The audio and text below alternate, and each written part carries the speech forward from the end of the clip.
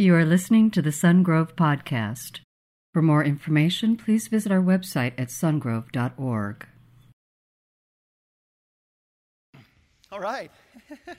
Anybody know what this is? What's that? Fast food. Wait, let me turn it. Can you zoom in on that? I don't know what camera is the best one, but look at that. You got to love the grease on the bag, right? I think that's my favorite part. So if you're a lover of fast food, just raise your hand real quick. Be like, I love fast food. I'm willing to admit it. The rest of you are lying, okay? McDonald's French fries. Like, who are you kidding? Come on, right? Come on. And now some of you, I get you're healthy and you're going to judge me. Fine, judge me. For the message, for the sake of the message, I had to go to Jack in the Box yesterday. I'm here to love you. Like, I am putting my health on the line for this message. Yeah, you can give it up for that. Like, that's what I'm here for you. That's what I do. Pastors sometimes have to do this for their people. Okay. Now, I say that because nowadays you go to fast food and you get to the pickup window and there's a label there. Does everybody know what it says? It says this stuff causes cancer. My question, why isn't it at the order window? Right? Wouldn't that make more sense? Hey, you're about to order stuff that has this in it. They already got me. They already got my money. That's why they have the first window, so you pay them first. Then you read the little sticker and it says, I love fast food. And as I read that, this is a recent thing. I don't know when that went. Mike, do you know when that came into existence or came law? But I started thinking back to how much fast food I've had in my life. Some of you grew up in homes. Your parents are great cooks. My mom and dad didn't cook very much. And that means in high school, I grew up eating a lot of fast food. I remember driving. This is a common thing. Pretty much every day. High school, we had an open campus so we could leave and go get food. I'd jump in my car, roll the windows down, have the radio on in my Toyota Celica. I'm going through the drive-thru. I grab my food. I eat it. This Jack in the Box, I have jalapenos, curly fries, big old large drink. I finish it. And this is common. Almost every day, this is what I do. The windows are open. I wait for a right-hand turn. And as I wait for the right-hand turn, I look. No one's looking. Out the window. Now, Juanita Peterson, you just looked at me and went, oh, I know it's wrong, Juanita. I know, okay? I've been doing this for years. That. Go ahead and groan. Go ahead. You can judge me. I will tell you, by the time I'm done with this, you're going to feel so horrible about yourself that what I did is nothing. Let's jump in. If you have your Bibles, open up to Romans 1. Our mindsets are messed up. We just can't think right. Romans 1 says this. Go to verse 18 in your Bible. You can do it on your phone, your app. You can grab your notes too. By the way, if you're the bucket that you need to be able to regurgitate this and get out there and do it, you don't need to worry about all the details. Just get the big idea, the big picture. Our mindset is messed up, and Romans 1 tells us how bad it is. The wrath of God is being revealed from heaven against all the godlessness and wickedness of people who suppress the truth by their wickedness. Since what may be known about God is plain to them, because God has made it plain to them. Who made it plain to them? God has made it plain to them. For since the creation of the world, God's invisible qualities, His eternal power and divine nature have been clearly seen. And not just seen, but being understood. Say understood. So it's taking something that's seen, but they can actually understand it, clearly seen and understood from what has been made, so that people are without excuse. Here's the truth. First note in your outline. God exists and He wants us to know Him. He made it so obvious and so clear that all people, not just people in church, but all people have no excuse. So when they stand before Him, they can't say, hold on a minute, I didn't tell about the people that are around me that know about God. They're horrible at talking about God. It's not my fault. Romans 1 tells us that all of us have no excuse. Now, the church term here is called general revelation. a theological principle. We don't need to go into that too much from that. Like, we may like to make up big words. The idea is God created everything at the beginning so that it would be clearly seen that he exists. And then also that he wants us to know him. Psalm 19, 1-4. You don't have to turn there. You can look up on the screen. The heavens declare the glory of God. The skies proclaim the work of his hands. Day after day, they pour forth speech. Night after night, they reveal knowledge. The heavens reveal knowledge and declare the glory of God. Let's continue. They have no speech, though. They have no words. No sound is heard from them, yet their voice goes out into all the earth. Their words to the ends of the world. As we gain more and more knowledge about the heavens, we gain more and more knowledge about God, and not just about that he exists, but also about who he is, what his nature is. Let's jump in first to eternal power. Clearly seen, a never-ending, and now the fun part about eternal power, I don't have to even talk to you about, because the Bible tells me that eternity has been written on the hearts of men. So as you're walking out of this place, and you're walking to get your fast food, or you're going to work, we have this new thing where in church we're feeling kind of intimidated that everyone else has it right and maybe we're the dumb ones. But God tells us that eternity is written on the hearts of everyone you come in contact with. I don't care where you go. And the heavens give added proof to this. Not only did God make it clear to them that, hey, there's a thing called eternity, it just goes on and on and on. It's written on our hearts. He made it clear in something we can see. So real quick, I'm going to go a little nerd, and as I go nerd on science stuff, some of you in here are brilliant. Like, you're going to look at me and go like, Mike, you made a mistake with your scientific fact. And I don't know, that's the voice I would make of someone making fun of me. I don't know how you really talk, but that's how I hear you. No, but you're going to critique me on my math or my philosophical whatever, and I'm going to ask you one of three questions that we're going to get to today. I'm not even going to listen to you, really, because the issue here is one of three questions. So let's jump in. Anyone know what a light year is? Light year is often mistaken as a period of time. It's actually a distance. It's a distance. You know how long it is? How big? How many miles? Something like 6 trillion miles. That's a lot of miles. Okay. Since the creation of the world, the naked eye can see something that's about 2.5 million light years away. 2.5 million times 6 trillion light years. The naked eye can see that. That's pretty crazy. That is clear evidence. Now, we didn't know that when we just had the naked eye. We had no idea how far away that really was. But as we get more and more knowledge about how science works, whether it's outer space or inner space, we find out more and more about God. Galileo in the 1600s, he did a telescope 30 times more powerful than the naked eye. And now we have the Hubble. We have the Hubble. Plus, we have all kinds of other cool things too, but the Hubble's a great one, and I like it because it can see 13 billion light years away. And that's pretty crazy. And these are all estimates, but it just tells us that there's this eternal, powerful God. Take a look at this picture. I got a photo here that I think this is the most recent one. I think April 4th, 2018. Isn't that really cool? That's only 8,000 light years away. Some ancient star cluster.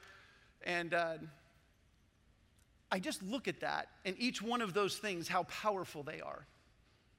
Whether it's a galaxy or a star or whatever's showing there. Eternal power clearly seen. Somebody say amen, right? Like, is that clear? So what do we do with this as people? We have this idea that it's super clear, and we have to deal with it. Not only, though, do we have to deal with the facts, we have to deal with this divine nature. It's not just about facts. Just does God exist? Something is revealed in nature that tells us about God's divine nature. So this is like nature, like what makes Mike Mike? That would be like my nature. What's God's nature like? He did all of that space stuff so we would know he exists.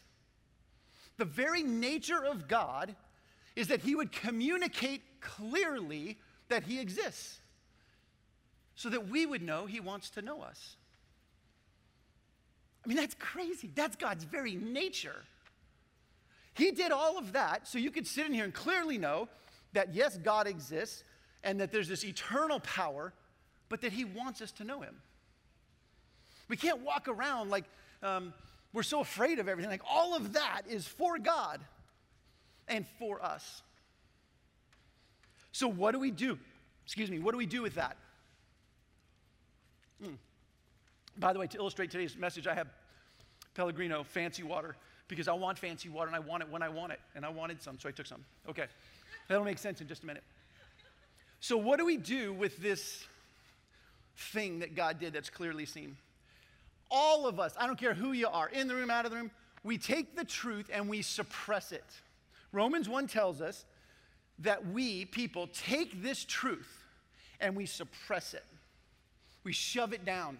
We got to get rid of it because if this thing, oh my gosh, there's so many consequences, we suppress the truth.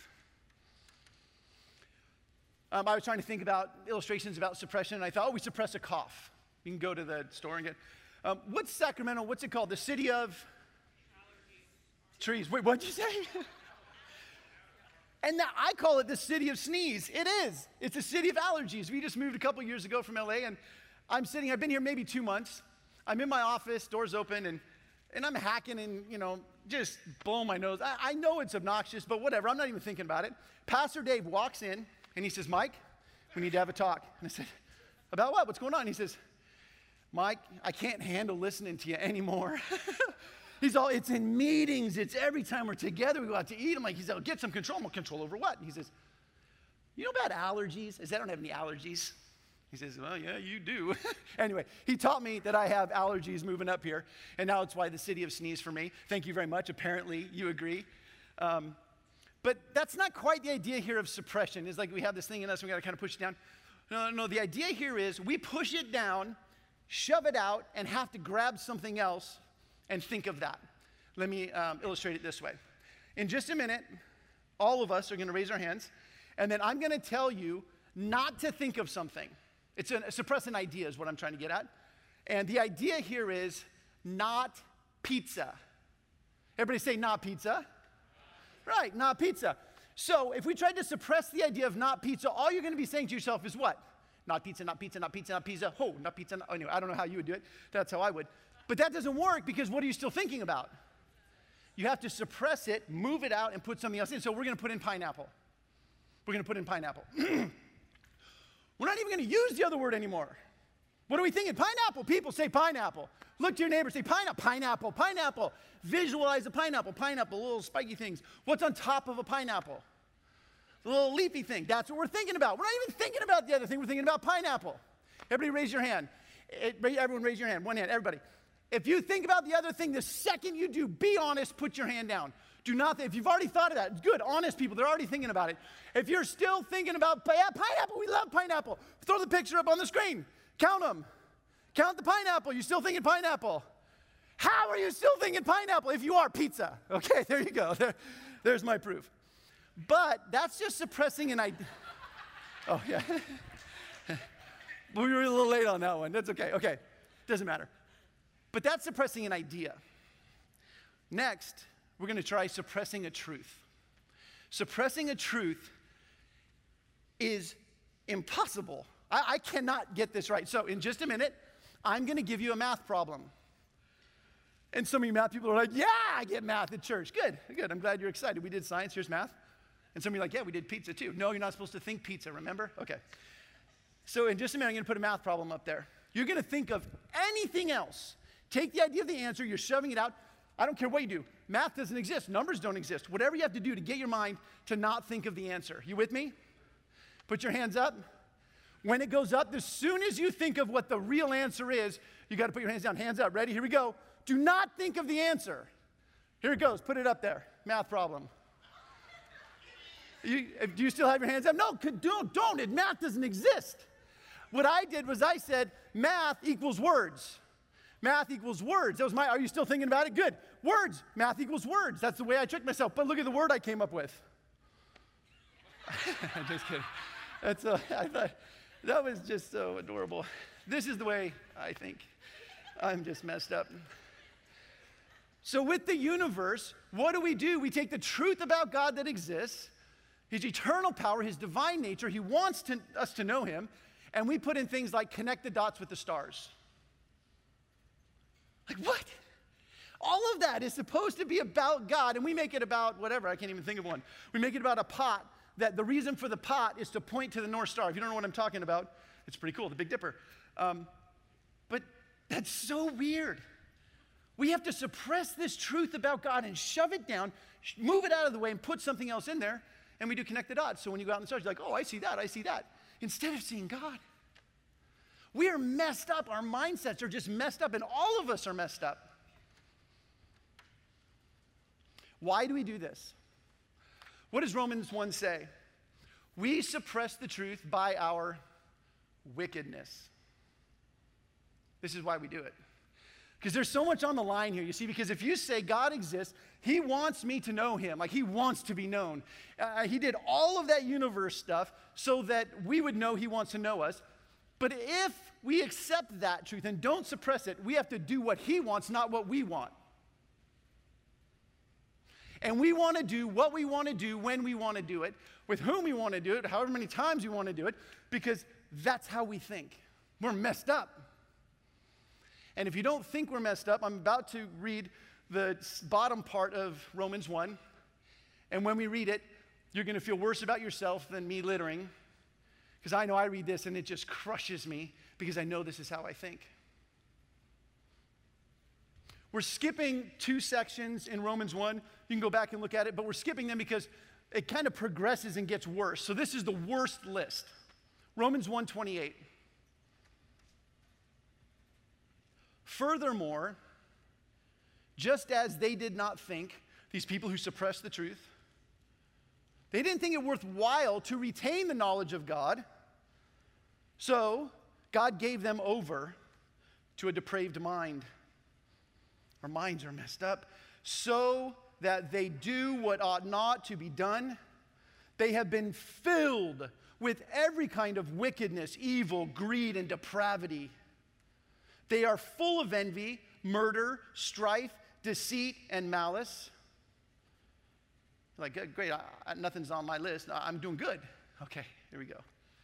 They are gossips, slanderers, God-haters, insolent, arrogant, and boastful, the things that come out of these people's mouths. They invent ways of doing evil. They disobey their parents. Hey, how'd that one make the list? I got a good study for all you want to dig in on that one. Find out whether it's disobey the parents like we think about it, or whether it's a capital offense and they could get killed if they disobeyed their parents. Go check it out. It's a good study. They have no understanding, no fidelity, no love, no mercy, although they know God's righteous decree. I don't know how they know righteous decree, because this is natural revelation. This isn't anything about the Bible or any of that. They know God's natural decree just by what can be seen. They know that decree, that those who do such things deserve what? Death. Say death. That means they know that when they have to deal with this idea that God exists, they have to suppress it. They shove it down. And as they shove it down, they can then move it out of the way, replace it with something else. And yet they know that when they do that, when they choose not God, they are saying, I get that I have to be separated from God. Like, I get that. It deserves death. The idea here is a separation. They know that if I reject, like if you reject your parents, say, I'm going to rebel against my parents, and I leave, I don't expect them to be all like, yeah, we're still good. We'll get to that in just a minute. So check this out. They understand that it deserves death. They not only continue to do these very things, but also approve of those who practice them.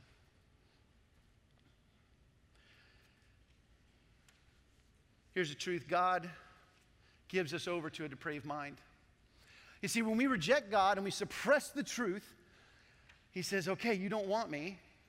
I've made it clear, but you don't want me. You want to do what you want to do when you want to do it. when I want to.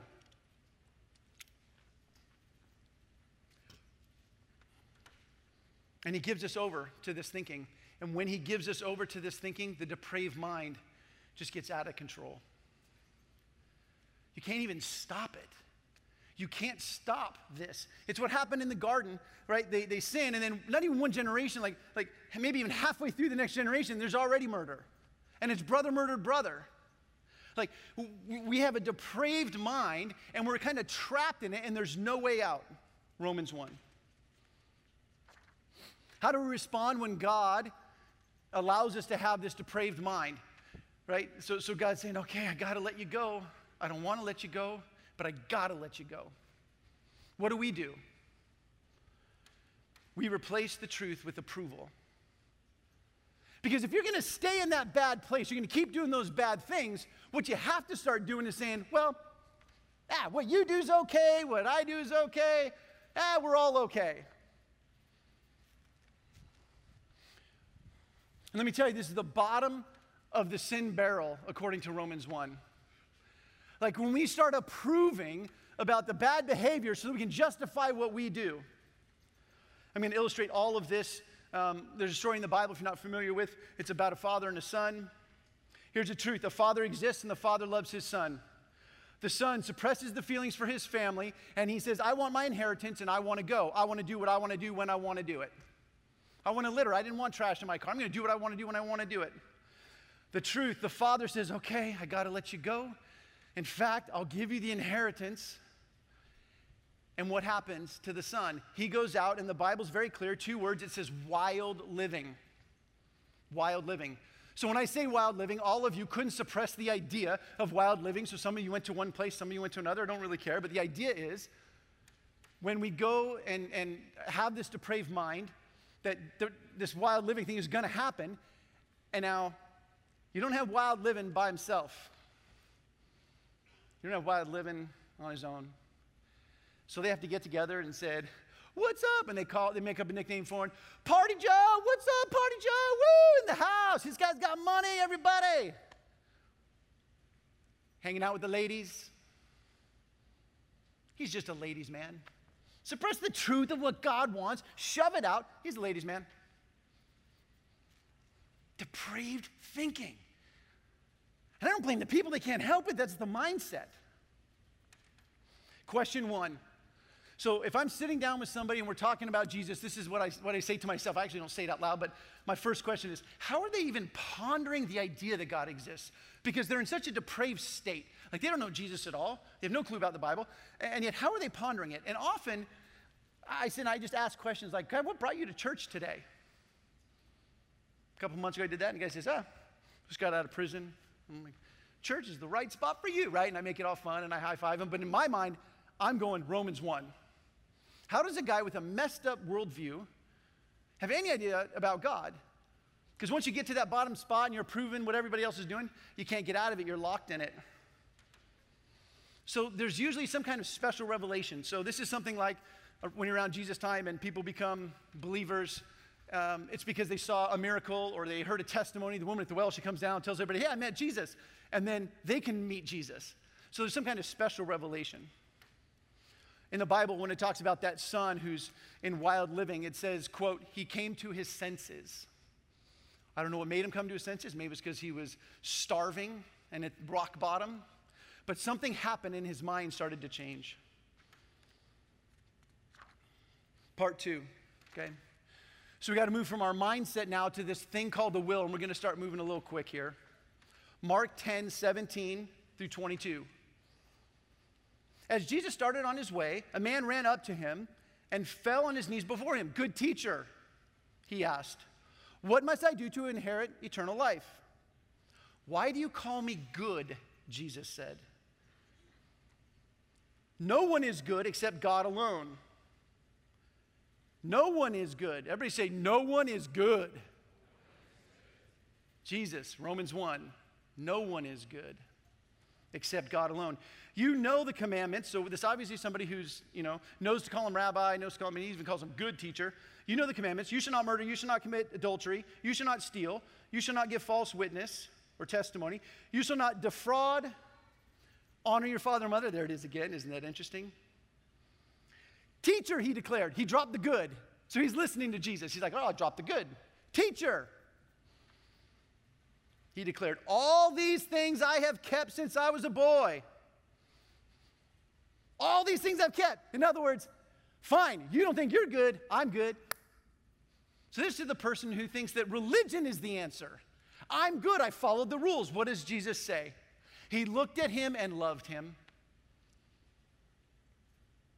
He's got to be laughing inside that this poor guy thinks that it's about doing things, being good.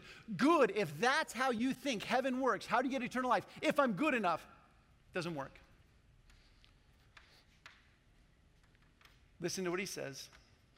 He looked at him and loved him. One thing you lack. Is there really only one thing he lacks? Nope. But Jesus saying there's one thing because he knows this is the one for this guy. Go sell everything you have and give it to the poor, and you will have treasure in heaven. Then come and follow me. At this, the man's face fell. He went away sad because he had great wealth. Jesus knew the one thing. See, here's the truth. God exists, and he wants us to know him. All I have to do is do what God asks, and God asks us to surrender. God asks us to surrender. We are forced to choose. Our response has to be choose, pick. You got to pick one. If Jesus was sitting next to you in the seat, and he said, there's one thing you lack, what's the one thing you're holding on to, the one big sin, the one big bad one, you're like, I ain't giving that one up. That's the one he wants you to give up. So when I'm talking to someone who doesn't know Jesus, I'm talking to the guy who, just got out of prison. I know that he's somehow contemplating God. I'm like, oh, thank you, Lord. I can't believe I get to sit here. My next question is, well, if you did become a Christian, what don't you want to give up? Like, what's the thing you love the most? Oh, I got two. I'm all, you got two? All right, what are the two? And he said, girls and marijuana. And I said, you're two. I high-fived them all. That's all we got to do now, just get rid of those. Is that really it? Does God really care about our behavior? No. But he's asking us to and forces us to choose. What's the biggest thing you don't want to give up? I use that all the time in leading someone to Jesus. What's the one thing you don't want to give up? Finally, our declaration. So we're in this depraved place. We say, okay, you know what? I do want to choose. I'm ready to get rid of the thing. And now it's all, well, how does salvation work? How does eternity work? John 14:6, and I'm sorry, Jennifer, because this slide's out of order. But John 14:6 says this, I am the way, the truth, and the life, and no one comes to the Father except through me. Who said this? Jesus said.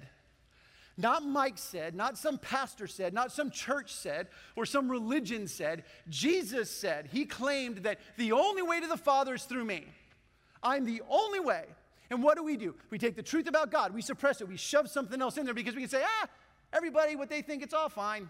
You believe what you believe, I believe what I believe, we're all good. Sorry. We suppress the truth so we can keep on doing whatever we want to do.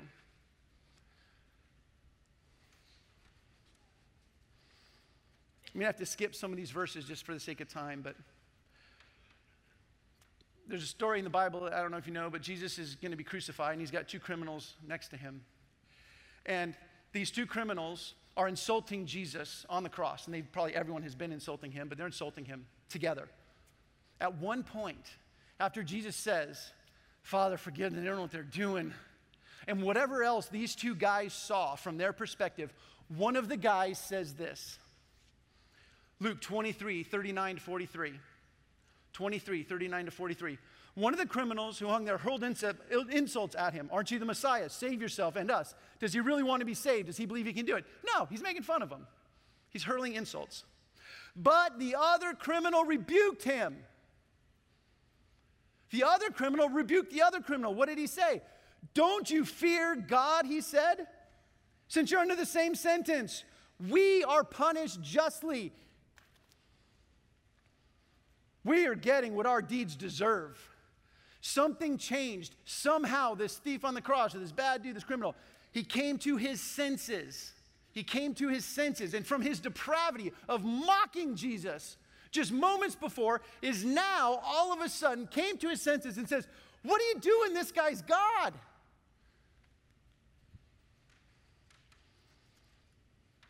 It continues in Luke and says, but this man has done nothing wrong. He's talking about Jesus. This is when he came to his senses. Then he said, Jesus, remember me when you come into your kingdom. He gets that God exists. He feels horrible because he knows his deeds deserve death. And Jesus tells him, you know what? Today you're going to be with me in paradise. That's how heaven works. That's how it works. We come from complete depravity, impossible to get out of it. And somehow this thing happens that the Spirit somehow opens our minds and we get to, I don't know, come to our senses. And then we have to deal with our will. Will I surrender? Will I give it up? Will I say, not my will, but your will? Will I do it? And when we do, we have to declare. We have to declare. We have to make a declaration, the Bible says. We have to confess with our heart and with our mouth that Jesus is Lord. Romans 10, 9 through 10. If you declare with your mouth Jesus is Lord and believe in your heart that God raised him from the dead, you will be saved. For it is with your heart that you believe and you are justified, and it is with your mouth that you profess your faith and are saved, just like the guy on the cross. Quick side note, I get often asked this all the time, Mike, can't I just wait until I'm on my deathbed? Can't I just wait? And my response is the same every time. I just look right at him and I say, so wait, hold on, let me get this right. Let me get your depraved thinking. Like you have no idea how this thing works. Like you're still totally lost. And I say, you think that living the way you're living for 10, 20, 30, 50 more years, that all of a sudden on your deathbed, you're going to be like, you know what, I've been wrong all this time. And you think you're going to change your mind now? It's lunacy. It makes no sense. You've been training yourself to think it's all about me, it's all about me, it's all about me, it's all about me. I always ask, will you confess with your heart and mouth that Jesus is Lord? Your heart, your will, you're going to surrender. And you say, not only, Jesus, you're the only way, but you're going to now be Lord of my life. I'm going to do what you tell me to do. Okay, here, hold on. Let me get this again. Let me wrap it up this way. Because I didn't tell you the whole story.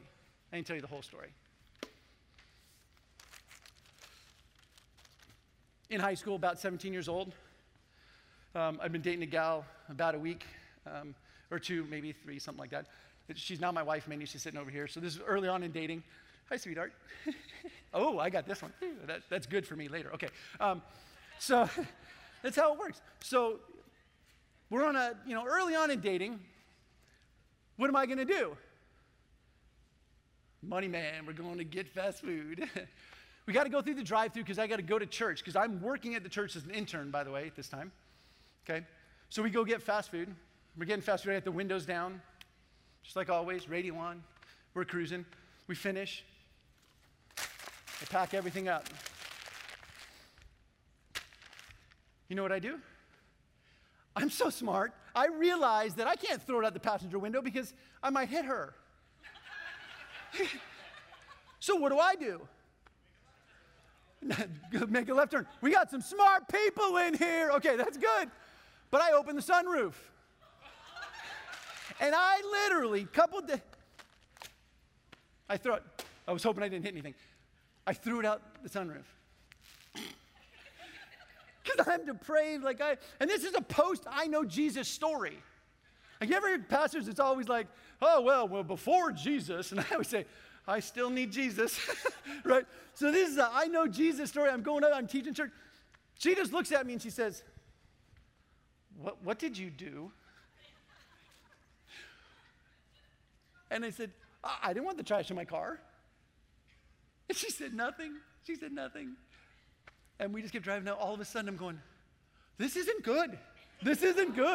Like, all of a sudden I came to my senses and I realized what was nothing to me before. Nothing.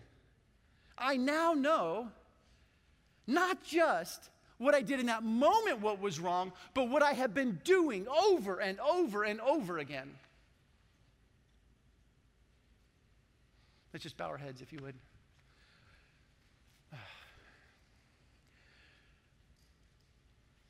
Father, we are all sitting here. I'm standing, broken, messed up people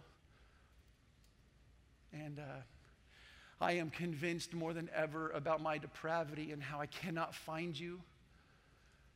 And God, I know there are people in here today who are sitting here going for the first time that they're realizing the same thing too, and they're having to surrender that will. When I said there's one thing, they know there's one thing, and they're saying they're going to give it up, and they're going to say, God, it's all about you. If that's you today, you're going to pray something like this.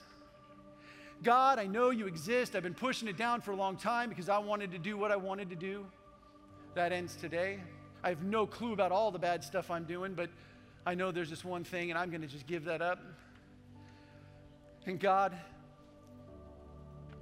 I have no clue how this even works, but you say that you are the only way. Jesus, you are the only way, and I'm just going to trust in that.